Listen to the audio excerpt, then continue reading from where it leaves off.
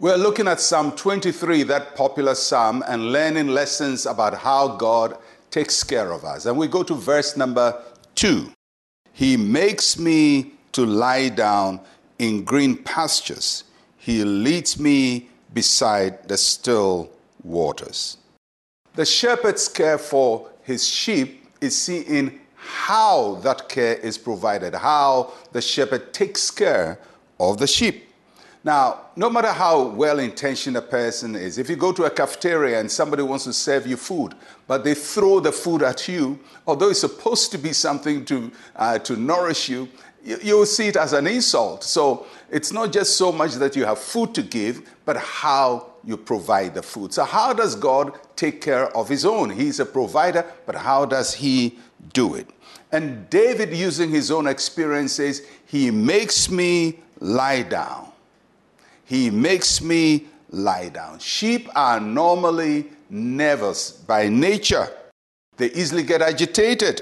And when they are hungry, they get very agitated. They don't lie down, they move on, and they don't have any rest for their soul. And it's like most of us, when we have a problem, we have no rest for our soul, we are anxious, we are disturbed. And when God wants to minister to us, the first thing he wants to do is to make us lie down. He wants us to relax. He wants us to trust him. He wants us to be at peace. He makes us lie down. And for the sheep, that is the best place to be, because God wants us to trust him as our provider. And then David says, he makes me lie down in green pastures. The green pastures are the places where the shepherd will lead his flock to find the best meal to eat.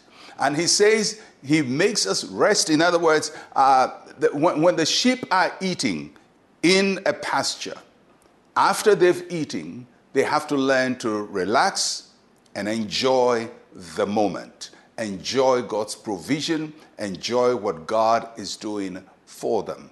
Many times God is working for us. God is hearing. We pray, we say, Lord, help me. He's heard us, but we're still agitated. We read the Bible, and God says, be still, I am the Lord. We're still not still. We are like the sheep. We are always on the run, always disturbed, always overwhelmed by something. But God wants us to lie down. David says, he makes me, he gently guides me to a point where I can relax and allow his word, the grass, the pastures to be my nurturing spot. May God bring us to the point where we can trust in him so much that we can lie down and allow him to minister life to us and strength to us and wisdom to us. And then he says, he leads me beside the still waters. Isn't it interesting? If you look at the words he's using, I lie down in the green pastures, I am led to the still waters. I'm not led just to wander in the pastures, but to sleep in the pastures or rest in the pastures and go to the still waters. And why is he talking about that? Because sheep, as I said, are very nervous. And when the waters are boisterous and the waters are flowing very fast, they can't drink from it. So the shepherd of David's day, they would dam a portion of the river so it will stop flowing very hard and become a still, calm water. Waters that are not boisterous, so the sheep can relax and take in the refreshment of the drink of the water, the fresh water that the shepherd provides for them.